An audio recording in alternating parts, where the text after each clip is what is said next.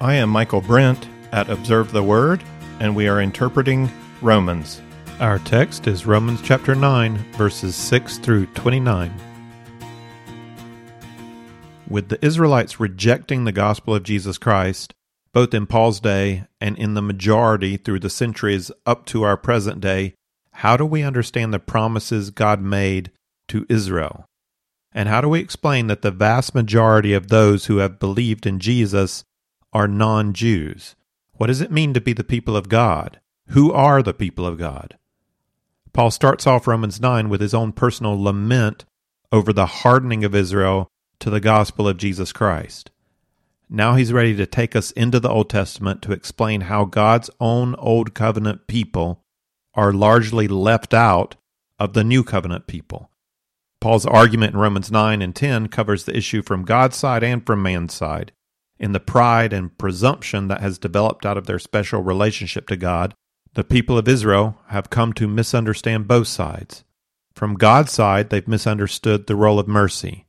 And from the human side, they've misunderstood the role of faith. In this lesson, we address the misunderstanding of mercy. In our next lesson, we will address the misunderstanding of faith. To explain how Israel has misunderstood mercy, Paul will give us 4 main points, and he's moving from the patriarchs in Genesis to Moses and the Exodus to the words of the prophets. We begin with the patriarchs in chapter 9, verses 6 to 13, where Paul starts with the assertion that God's people are defined by God's choice, not by bloodline and not by human works.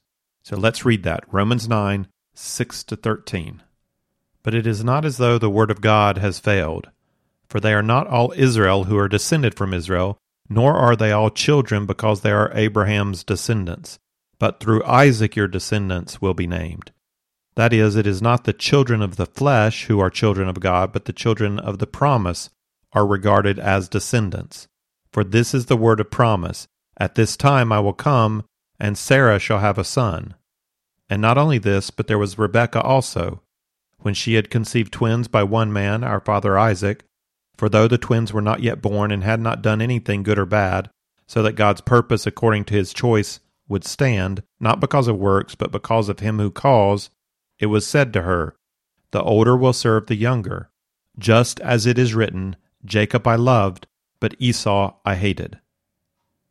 The first mention of Israel comes in the second half of verse 6, and we need to establish what we mean by Israel right now before we go any further.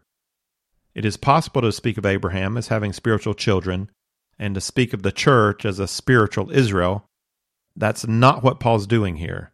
The argument follows quite clearly that Paul is clarifying the bloodline that eventually produces the 12 physical tribes of Israel.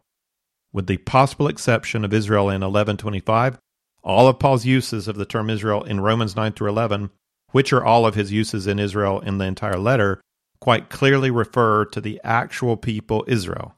Paul doesn't use the term in Romans as a reference to a spiritual Israel, and he doesn't use it as a reference to the church. So when Paul says that not all are descended from Israel are Israel, he's not trying to widen out who might be considered Israel. He's doing the opposite. He's narrowing in our definition of who is Israel. He presents 2 cases of 2 brothers in order to show that only one of the 2 brothers helps to father Israel. One brother is chosen, the other is not. Which brother is considered the promised child depends on God's free choice, not on human tradition.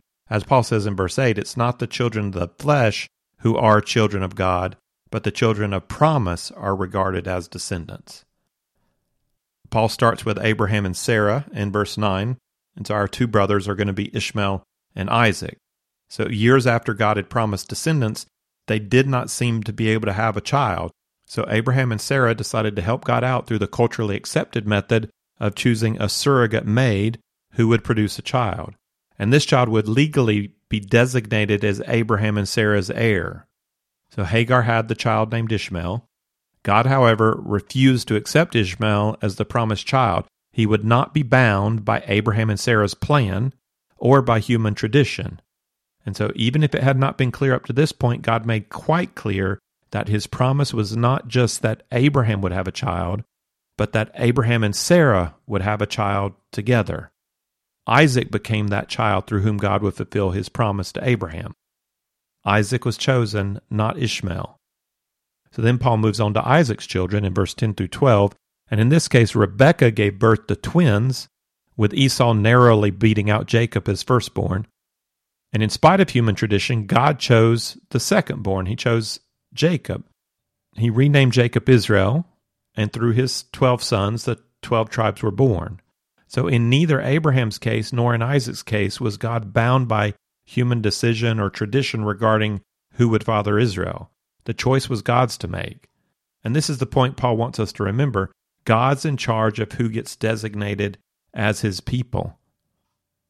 We also need to recognize at this point that we're not talking about individual salvation. We're talking about how God chose Israel for their special role. It doesn't automatically follow that Ishmael and all of his descendants, nor that Esau and all of his descendants are excluded from the eternal kingdom of God. It was possible under the Old Covenant to trust in God and receive his grace without being an Israelite. And we can think of Melchizedek or the Canaanite Rahab or the Syrian general Naaman.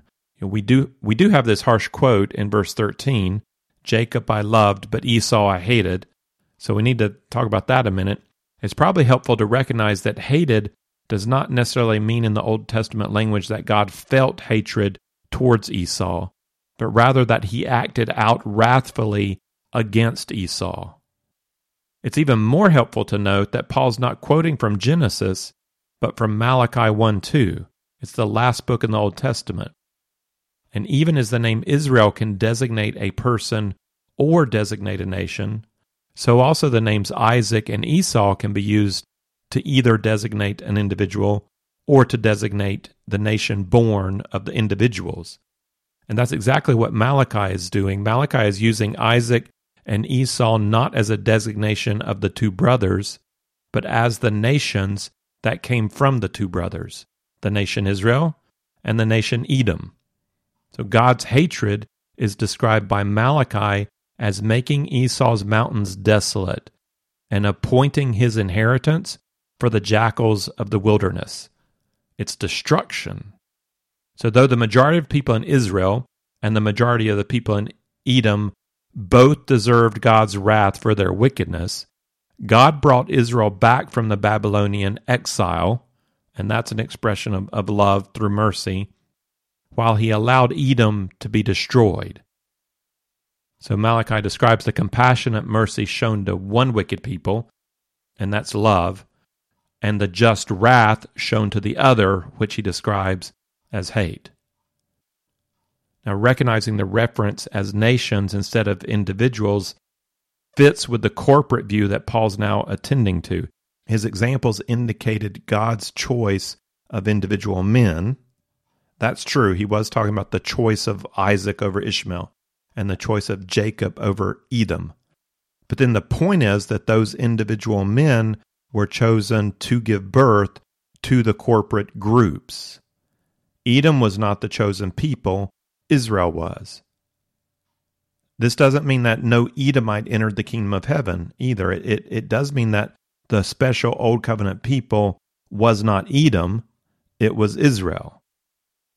So far, that's the election we're talking about. Who was chosen to be the people of God, and what was the basis for that choice? Israel was chosen, and the basis was not their righteousness or their size. It was not that somehow Jacob was a better little baby than Esau was, and certainly in the story of their growing up, Jacob wasn't a better person than Esau.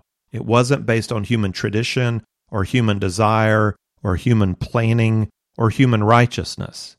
God made the free choice of which people would fill this special role. That was God's idea and God's plan, God's choice. Paul's next point is going to come to us from the time of Moses, and he's arguing that God's free choice of mercy is just. And it's just because it doesn't depend on any human criteria. So we see this in Romans 9:14-18. Let's read that. What shall we say then? There's no injustice with God, is there? May it never be. For he says to Moses, I will have mercy on whom I have mercy, and I will have compassion on whom I have compassion. So then, it doesn't depend on the man who wills or the man who runs, but on God who has mercy. For the scripture says to Pharaoh, For this very purpose I raised you up to demonstrate my power in you, and that my name might be proclaimed throughout the whole earth. So then he has mercy on whom he desires, and he hardens whom he desires.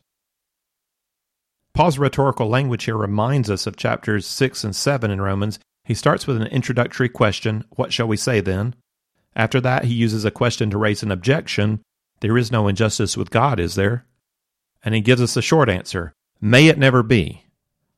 Then we move on to a more developed answer. The answer shows one of the challenges in making a clean distinction between God's work through a group and God's work through individuals. So from the corporate sense, God chose to pour his wrath on Egypt, while he showed mercy to Israel. But from the individual sense, God's purpose with the group Egypt did involve his work on the individual who was Pharaoh over Egypt. Paul quotes first from Exodus 33:19, where he says, I'll have mercy on whom I have mercy, and I'll have compassion on whom I have compassion. And here we're talking about Israel. This is in the immediate context of Exodus 32-34. God has just shown mercy to the people of Israel for breaking the Ten Commandments in fashioning a golden calf. God chose not to destroy them. So when it says God will have mercy on who he has mercy, that's who he's talking about, his merciful decision to not destroy Israel after the golden calf incident. And it's a corporate mercy. It's mercy to the whole group. And so it doesn't mean that everybody in Israel at that moment has eternal life or has faith in God. It's a mercy shown to the nation of Israel to not destroy them. We're talking about the group. The next reference moves from mercy for Israel to wrath on Pharaoh. So God calls both stubborn and rebellious. Both Israel and Pharaoh in Exodus have a similar character. But God has a special plan for Pharaoh that does not include mercy. God plans to show his power through Pharaoh. And the Exodus story rotates between reporting that Pharaoh hardened his own heart and Pharaoh's heart was hardened. And the picture we get from this, the narrative is this: it's a man opposed to God, and he's opposed to Israel, and he has absolutely no intention of ever submitting to God as God. You know, we could imagine that it's possible that Pharaoh might give in out of weakness or out of defeat, but not out of humility. His character is against God. And God strengthens Pharaoh according to that character, according to the character he already possesses, according to his sinful flesh. He strengthens Pharaoh to continue in his rebellion in opposition to God, so that the full measure of God's wrath might come down on Egypt. So strengthening Pharaoh's already hard heart ensures that the battle between God and the gods of Egypt will go to the full measure. All the 10 plagues will be done, and there'll be the final destruction of the Egyptian army in the Red Sea. God enabled Pharaoh to live out the full extent of his wicked and rebellious heart. When it said that God hardened his heart, that does not mean that God at that moment made him sinful and rebellious. It means he hardened an already sinful and rebellious heart. Now, Paul's quote of the Exodus story should bring hearty agreement from a Jewish listener. You know, God shows mercy on whom he shows mercy, and in this case Israel, and God hardens whom he chooses to harden, in this case Egypt. And that's a pattern Israel can accept. Paul's point here is that God is just in his determination of who receives mercy and who is strengthened in the hardness of their heart, because the determination has to do with God's wisdom and not with human rights or demands. It depends on the desire of God. And this brings us to Paul's next point in 19-24, that God's wrath rightly belongs to all, so God is free to show mercy or wrath according to the wisdom of his plan. So this is Romans 9:19-24. You will say to me then, why does he still find fault? For who resists his will? On the contrary, who are you, O man, who answers back to God? The thing molded will not say to the molder, why did you make me like this? Will it? Or does not the potter have a right over the clay to make from the same lump one vessel for honorable use and another for common use? What if God, although willing to demonstrate his wrath and to make his power known, endured with much patience vessels of wrath prepared for destruction? And he did so to make known the riches of his glory upon vessels of mercy, which he prepared beforehand for glory, even us, whom he also called, not from among Jews only, but also from among Gentiles. Now, Paul recognizes that he has not satisfied the question about God's justice. In verse 19, Paul suggests an objection to his teaching that God has the right to show mercy to whom he wants and to harden whom he wants. So a natural objection to such an assertion is this: why then does God still find fault? For who resists his will? So the objection follows from the idea that God's just in hardening Pharaoh's heart. But if God hardens, how can man be held accountable? And then Paul's going to come back with an argument that feels at first glance fairly unhelpful. At first glance, it seems to be saying just shut up and accept it. I don't think that's quite the right tone, but I think there is something it's similar to that. Paul says this: on the contrary, who are you, O man, who answers back to God? The thing molded will not say to the molder, why did you make me like this, will it? Now, I believe Paul, he is telling us to step back. He's not telling us shut up and be quiet, but he's telling us to think about what you're saying. Step back in your indignation and remind yourself who you're talking to. Who is really the better judge of what is just and right? Are we human beings? Are we really qualified to call God out and to require him to explain his own actions? Do his desires and plans need to live up to our standard of what is just? Is my philosophy so sound that I believe that I can bring a valid complaint against God? I, being a sinful, self-absorbed human being, limited in knowledge about my human nature, limited in the facts of history, limited in rational ability, limited in moral ability, and limited in understanding regarding what true holiness is in the first place. Am I claiming to have insight into the nature of justice to such a degree that I can take God to task and let him know that what he thinks is just is really not just? Is that the attitude I'm coming at God with? Now, I think it's okay for us to not get it. If God's the one who mercifully has to draw people to himself, and if God can harden a man's heart, then does man really have choice in this? And if man does not have choice, how is it that God can hold him morally accountable? And it's a fair question. It's just a question we ought to ask with caution. We know the Bible teaches that God has the right to harden someone's heart. We know the Bible teaches that God must work in a person if they're actually to have the eyes of their heart open so that they can see him and believe. We know that's what the Bible says, but we also know that the Bible holds men morally responsible for their actions. So the Bible's teaching both that God must and God does work in the hearts of men and women, and that people are held morally accountable. And now, how do those two things work together? I'm not sure, to be honest, how they work together. But I know that God is just. And I know that however it works out, that God knows what he's doing, and God has the right sovereignly to choose to show mercy to whom he would show mercy and to harden whom he would harden. And I don't need to give up my philosophical questions. It's valid to hold questions and to think, am I really understanding this correctly? But if I'm not able to approach it with a humility appropriate to my status, if I'm not able to say, you know what, I really am very limited in my ability to understand righteousness, holiness, and justice. And God is God. if I can't come to the question with that much humility, I have no place calling God to account. Paul's saying, take a step back and consider who you are and consider who you're accusing of injustice. And maybe go read Job again and see how it worked out for him.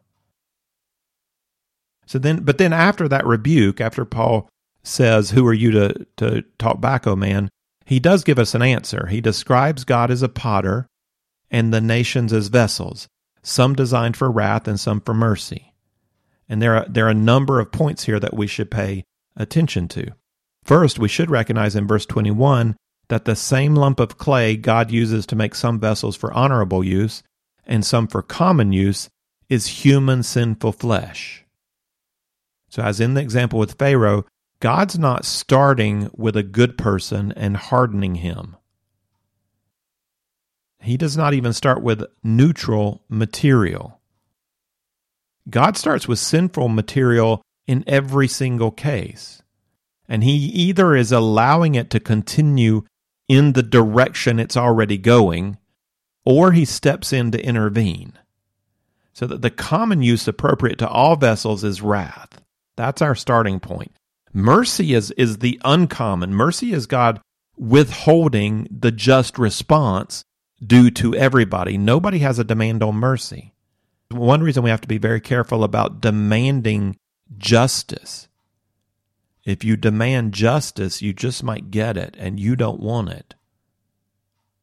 You want mercy, not justice.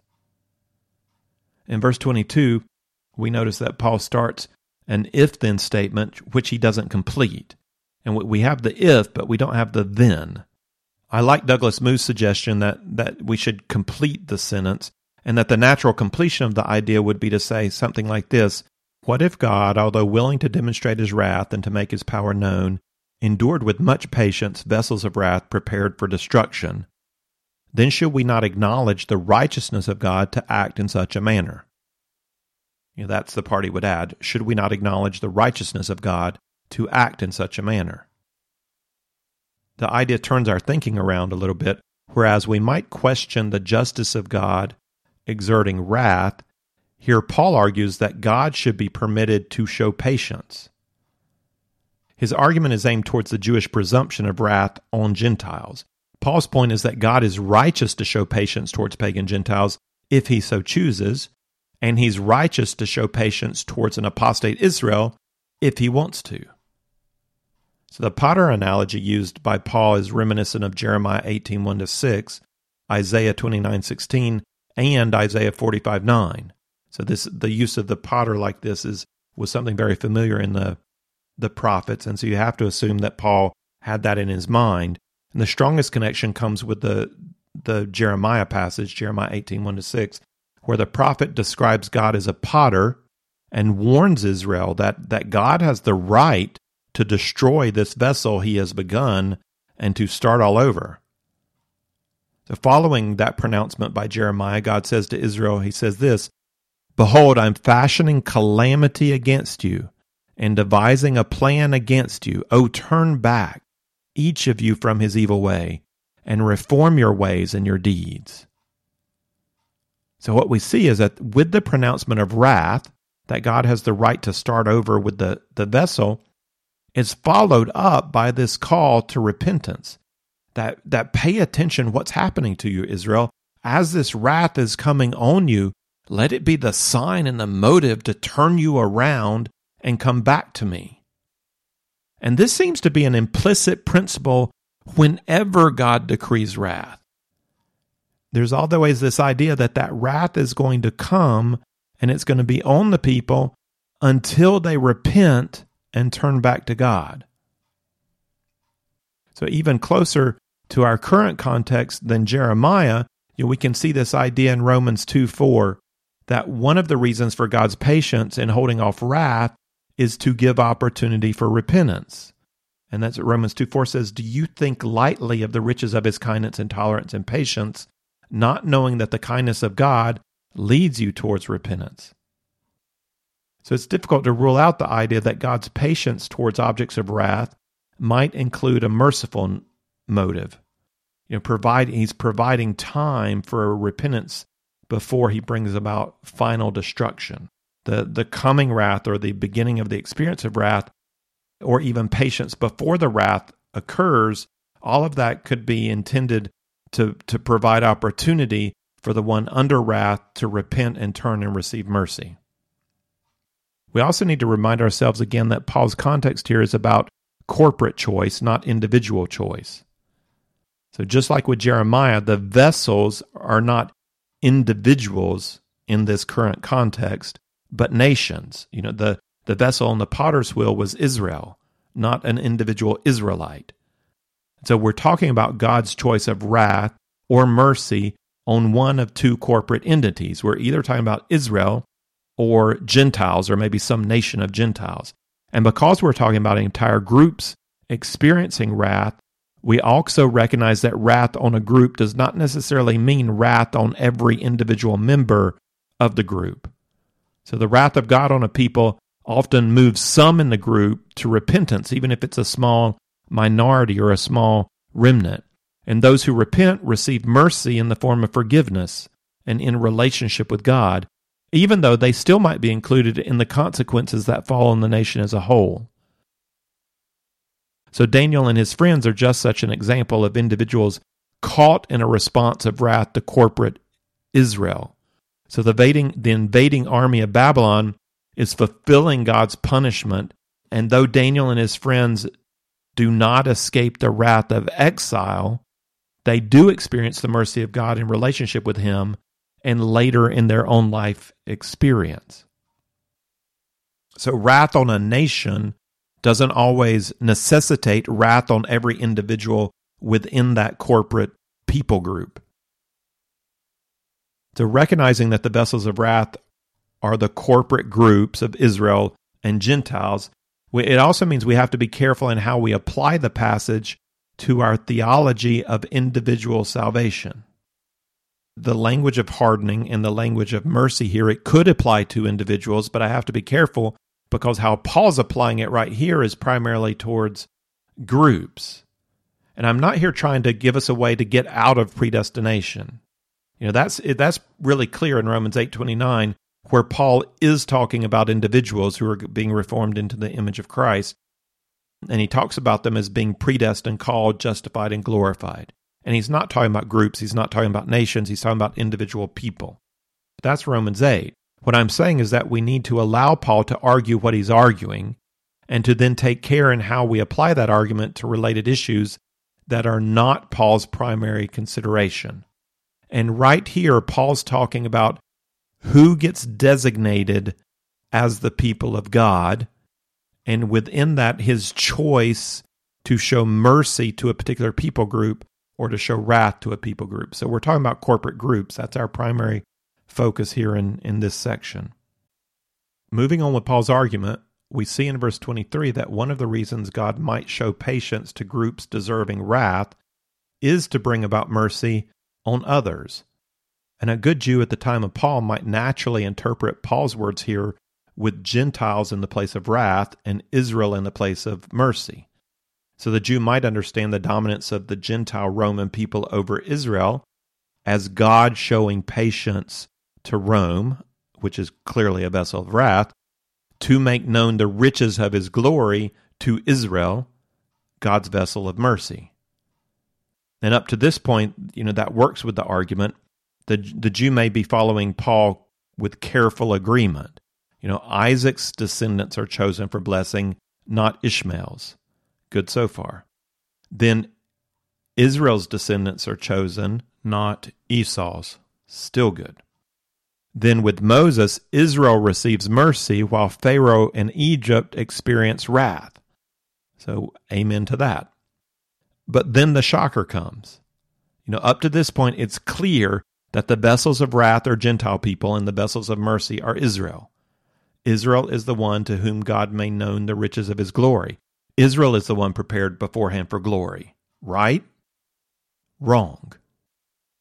And this is where Paul completes a somersault in midair with a full twist. And everything gets turned around. He declares in verse 24 that the vessels of mercy prepared beforehand for glory are, and this is how he says it, even us, whom he also called, not from among Jews only, but also from among Gentiles. The vessel of God's mercy here is the body of Christ. It's not a we, and it's not a they, it's an us. We are the church among whom both Jew and Gentile are included. And sadly, at this moment in salvation history, Israel is the vessel of wrath. God bore with Israel patiently to bring about the death and resurrection of Messiah, to bring about the birth of the church in Israel, and to bring about the spread of the church to the Gentiles. Even while Israel was in rebellion and deserving of wrath, God showed patience with Israel so that the vessel of his mercy, the body of Christ, this group from many nations, might come to know the glory of his riches. These believers in Jesus are the ones prepared beforehand to experience the glory of the new kingdom. So where he's been leading all along for the Jews to clearly see themselves as the vessels of mercy, right at the end we see it switching around, and it's at this point of time we're not talking about Israel, we're talking about the church. And God's institution of a new covenant brought about a reformulation of how we answer the question, who are the people of God? So we have a new orientation. It's not completely unexpected. God indicated the coming change through the prophets.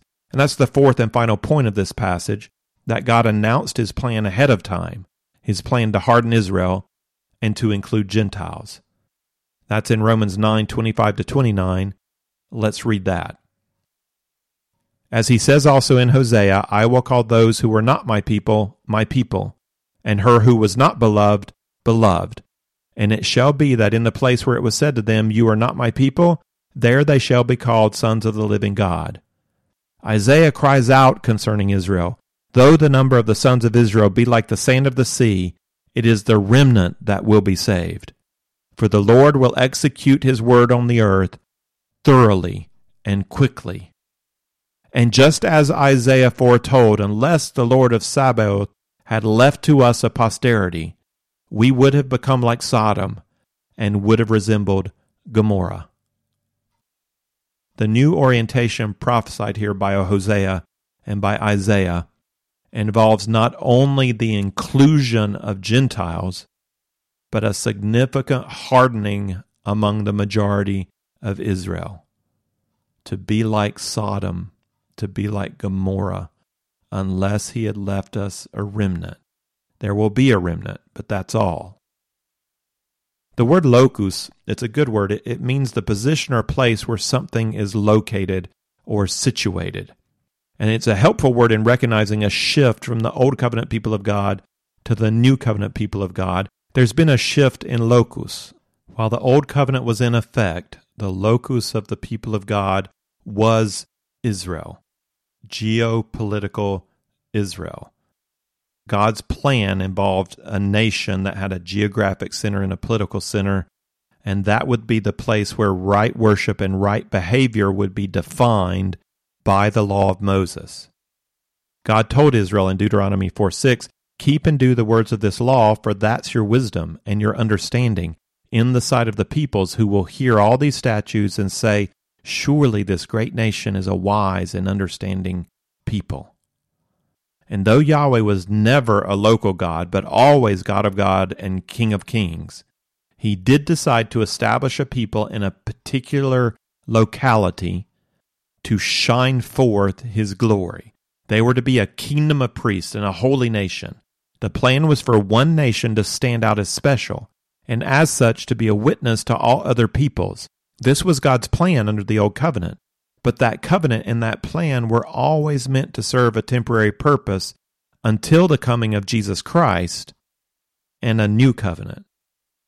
And that new covenant is a new wineskin. You can't do the new covenant just like the old covenant. And one way that it's really new is a shift in locus. The locus of the people of God has shifted to Jesus Christ. It's a spiritual locus, a locus who's a person, not a place. And the people of God are a remnant from all nations, being comprised of every person who truly believes in Jesus Christ. As Jesus told the Samaritan woman, an hour is coming when neither in this mountain nor in Jerusalem shall you worship the Father, but an hour is coming, and now is, when the true worshipers shall worship the Father in spirit and in truth.